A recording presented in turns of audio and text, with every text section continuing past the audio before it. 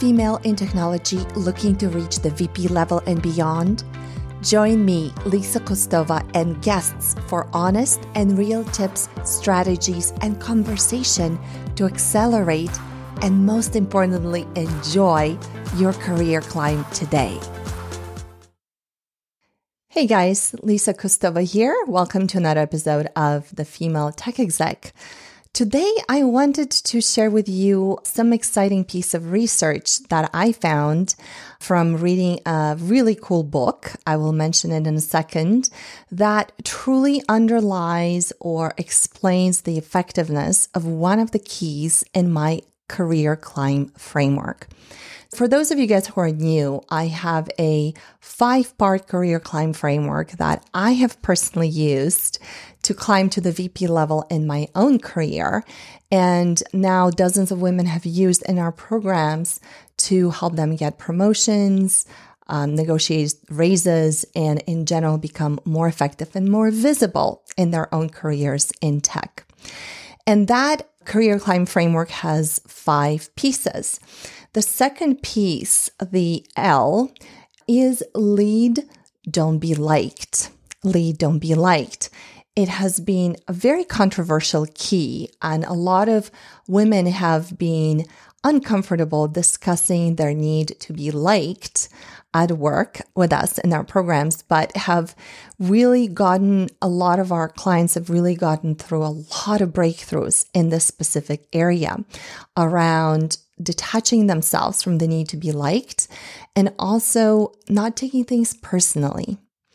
And I think that a lot of what holds women back, especially earlier on in their careers, because once women figure that out, it really doesn't come back, I think, in more senior levels. But it's a huge potential block. It's a huge potential hurdle earlier on in your career. And that is the need to be liked and not wanting to risk people disapproving of you or not liking you in order to disagree with them or disagree with something or say no or refuse to accomplish something, refuse to work on something, right? And that leads to overwhelm because women just take on everything that comes their way. Not being able to say no is a huge, huge problem. Because when your plate is overflowing, it's really overflowing with a lot of noisy things. And if you haven't challenged the work that is landing on your plate, if you haven't fully vetted it and understood why it's deserving of your time, why is it coming to you, why it's worth for you to work on this versus something else, then you'll end up with a lot of junk on your work plate that takes up all of your time, depletes your energy, and doesn't leave you any room to strategize or work on more important and less urgent items. So this whole attachment to being liked and fearing being disliked is the root cause of a lot of overwhelm and the root cause of a lot of career stalling, especially in the earlier stages of your career. So I have been developing this key as part of my framework through my own experience and through the experience of people I've managed and through now the experience of my clients. And we know that it works. We know that the key is to distinguish between your ideas and yourself as a person and to realize, like I believe a lot of guys do naturally, that you can disagree with someone without being disagreeable. You can disagree with someone's ideas while still respecting them as a person. And when people also disagree with your ideas, they could very well love and respect you as a person as well. The two don't have to do with each other. I think that is the biggest challenge around utilizing that key of the framework, really getting it, is distinguishing between yourself as a person and your ideas that can be debated. This way, you don't get attached to your ideas in a way that when your ideas are challenged or not taken up, you are fine because it doesn't really ding your confidence. It doesn't really ding your self-worth, your own image of who you are and what you're capable of. And also conversely, when your ideas work out and they're taken up, you don't get an inflated sense of ego. You're able to keep a more even keel. This allows you to debate openly and to really engage in debate from an open position and not a defensive position. And that is truly key for being known as a thought leader, as somebody who is willing and capable and actually enjoys engaging in conflict. Yeah. So imagine my excitement when recently, as I was reading Adam Grant's new book, Think Again, and that book is The Power of Knowing What You Don't Know is the subtitle. So I really enjoy Adam Grant. I enjoy Daniel Pink. I enjoy Malcolm Gladwell. I enjoy all of these writers who are taking their academic research and making it actionable and relevant for everyday use and for use in business and for use in the workplace and for use in life in general. And one of the principles that Adam Grant discusses in the book Think Again is the distinction between what he calls personality conflict and the term that he uses is task conflict for the other type of conflict. So he makes a distinction between task conflict and personality conflict. And that is a very, very useful distinction because it really talks about our ideas and our thoughts as being separate from who we are, the people that we are, our personality and our strengths and weaknesses and our own worth. And furthermore, he shares that based on multiple studies and research that he and other academics have done, there is a direct correlation between task conflict and productivity and effectiveness in an organization. So those researchers find that in companies where the predominant conflict nature is one of personality conflicts, they see a lot of inefficiencies, a lot of attrition, a lot of just misery there, and not being able to accomplish results, not having success.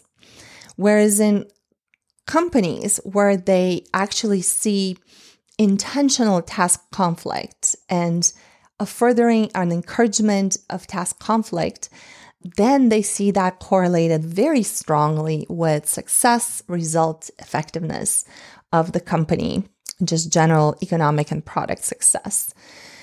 So I was really excited to read that because finally I had actual research to back up something that I had observed many times before in my own career, in my own, all over the workplace for women who I've worked with, who have reported to me, as well as for now my clients.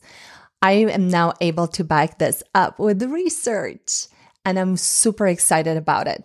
And the reason I want you guys to truly understand this distinction between the types of conflict is because I want you, as a woman in tech, to start getting excited about engaging in task conflict. So task conflict is a debate. It's a debate on ideas, on different approaches, or how we should solve this, or what to do about this problem, on what to build in the product next. These are ideas. These have all merits and drawbacks to them.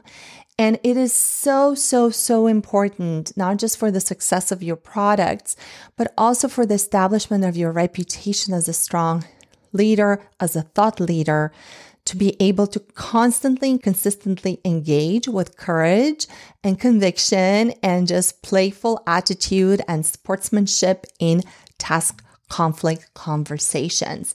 These are debates.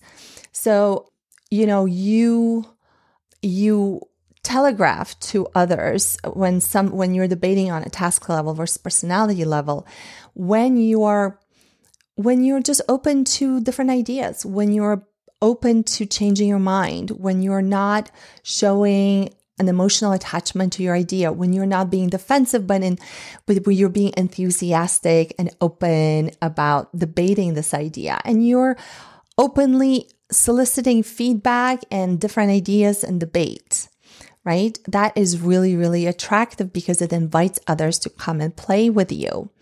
It invites their own ideas. It invites their own thoughts on your idea. It helps you kind of crowdsource a number of people to shine a spotlight on your idea from all kinds of angles and perspectives.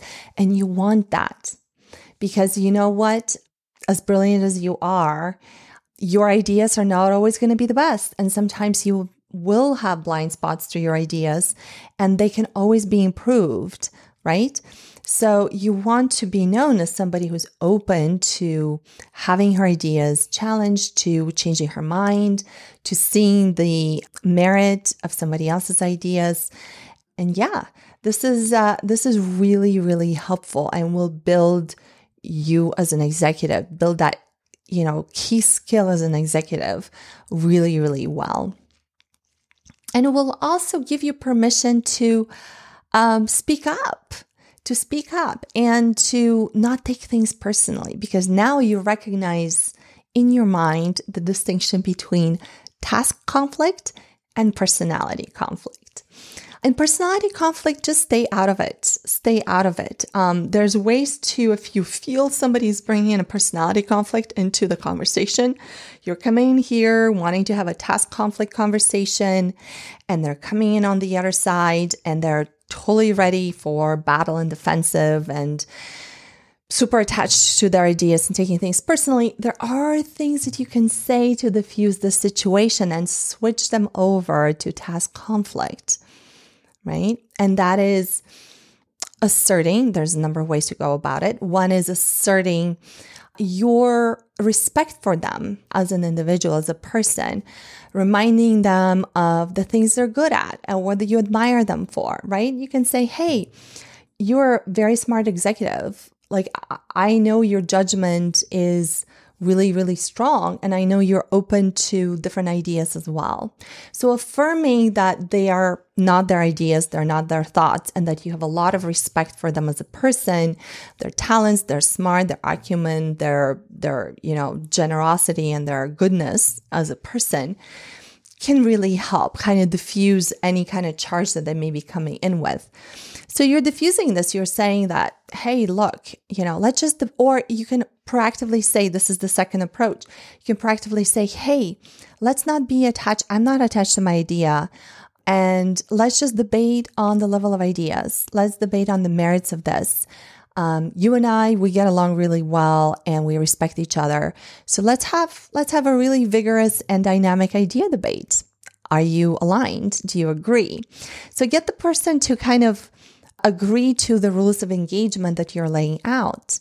You're proactively saying that this is not a, whose idea is better and who's a smarter person, but this is a task debate. It's not a personality conflict. So you can do a lot. Context setting, diffusing, reaffirming your respect for another person, and also distinguishing between, okay, let's just debate our ideas and let's draw the pros and cons of both. And really a lot of times, it's another approach that I think it was Daniel Pink in one of his books about Selling is Human, I think it was called, talks about the effectiveness of you coming out. And I think he gives examples of early stage founders going to pitch to venture capital investors and being upfront about the challenges and the problems that they still haven't solved in their startup. You have to judge a little bit, but if the person likes kind of taking things apart and highly analytical, it will help if you kind of lead with some of the problems and challenges that you've identified in your proposed solution or your idea. And then that kind of disarms them. That disarms a person who's kind of looking for the flaws. People are actually starting to say, no, well, that's true, but then this other thing is doing well, or you can overcome this, or this is not a problem at the end of the day. So you can kind of invite conflict by yourself being critical and yourself kind of taking a critical lens on your ideas and solutions and leading with that. For somebody who's very, very analytical, who's likely to want to take things apart and want to find the flaws in everything. And so you can have that approach to kind of disarm them and show that, hey, I don't have any ego attached to this. You can even say something along that line. Look, let's just talk about what needs to happen. And I am more attached to finding a solution that works or having the most successful solution be applied than I'm attached to this being my idea or somebody else's idea. When you detach from your idea, it's both very disarming and very refreshing and very inspirational to people who work with you. Also very liberating to you as well, as a person who doesn't have to defend herself at every juncture, doesn't have to take things personally. And, your confidence is really going to benefit from that. You're going to just like know that you're working with really smart individuals who are really critical and who are really pushing your game to the next level, to kind of think at a higher level, to look at things more critically, rather than, oh my gosh, I'm working with a lot of really rude individuals who are out to get me, right? You see the distinction. The first one is very empowering and it helps you get excited, engage, level it up, be kind of like a very eager player, eager engager. And the second one is highly disempowering and is only going to cause you to like hide and sulk in the corner and lick your wounds that don't even have to be there if you're very clear on the distinction between task conflict and personality conflict. And, it will also give you the permission to say no. I've been known to put some clients, especially clients that have historically had huge problems saying no. I've been known to put them on a quota of maximum number of yeses that they can say to requests that are coming their way. And they start really getting creative when they run out of their quota of yeses. They start asking questions. Well, why do you need me to do this? Why now? Why not later? Why not someone else? Why is this important? Why does it need to get done now? When they ask those clarifying questions, what they've noticed is that most of the time, the person making the request has not asked those questions to themselves, and as a result, may not have thought through their request very well. And that's awesome, because then certain ideas or certain requests get killed because they're not, they haven't been examined yet. And when they get examined before much resources have been put into them, then if they can't kind of compete, if they don't up to the level of importance or to the level of urgency that something else has on your plate, then they can die or they can be shelved or put on the backlog. And that's totally perfectly fine. There needs to be a high level of discernment, a high level of kind of questioning of things that get done in tech. Because you know what? Shiny object syndrome is real in tech. And lots of people are going to kind of get excited about something. The founder, the CEO may get excited about something, and then tomorrow they may be on to the next shiny object. And so if you're jumping every time they say jump, you're going to exhaust yourself and you're going to be constantly jumping and you won't have time for anything else. So take it from me, from the experience of dozens of women and from my own experience. This is one of the most effective strategies you can employ in your career right now, is to ask questions, ask why when requests come your way, and really, really distinguish between personality conflict and task conflict, and welcome and be really eager to engage in task conflict. So I hope you can implement this.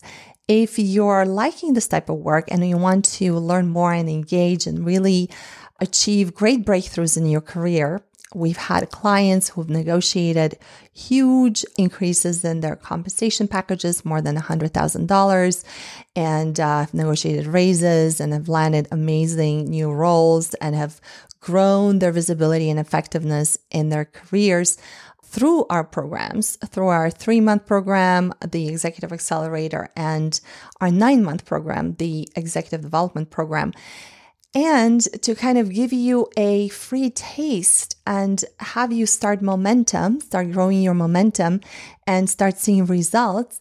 Once a quarter, I run a VP Challenge. Product VP Challenge, this is for mid-career women in tech who are in product, program management, or related fields, whether it's analytics or design or what have you. Just join us. It's live, it's interactive, it's a lot of fun. People have made significant progress even in those 5 to 7 days where we engage daily in the 5 keys to career climbing. So join us for the next one. Go to productvpchallenge.com and just register. It's free and I can't wait to see you. See you next time. If you enjoyed this episode, subscribe, send to a friend, leave a review, and connect with me on social media. The best way to connect is to register for the next free Product VP Challenge at www.productvpchallenge.com. Until next time, keep climbing and keep enjoying the climb.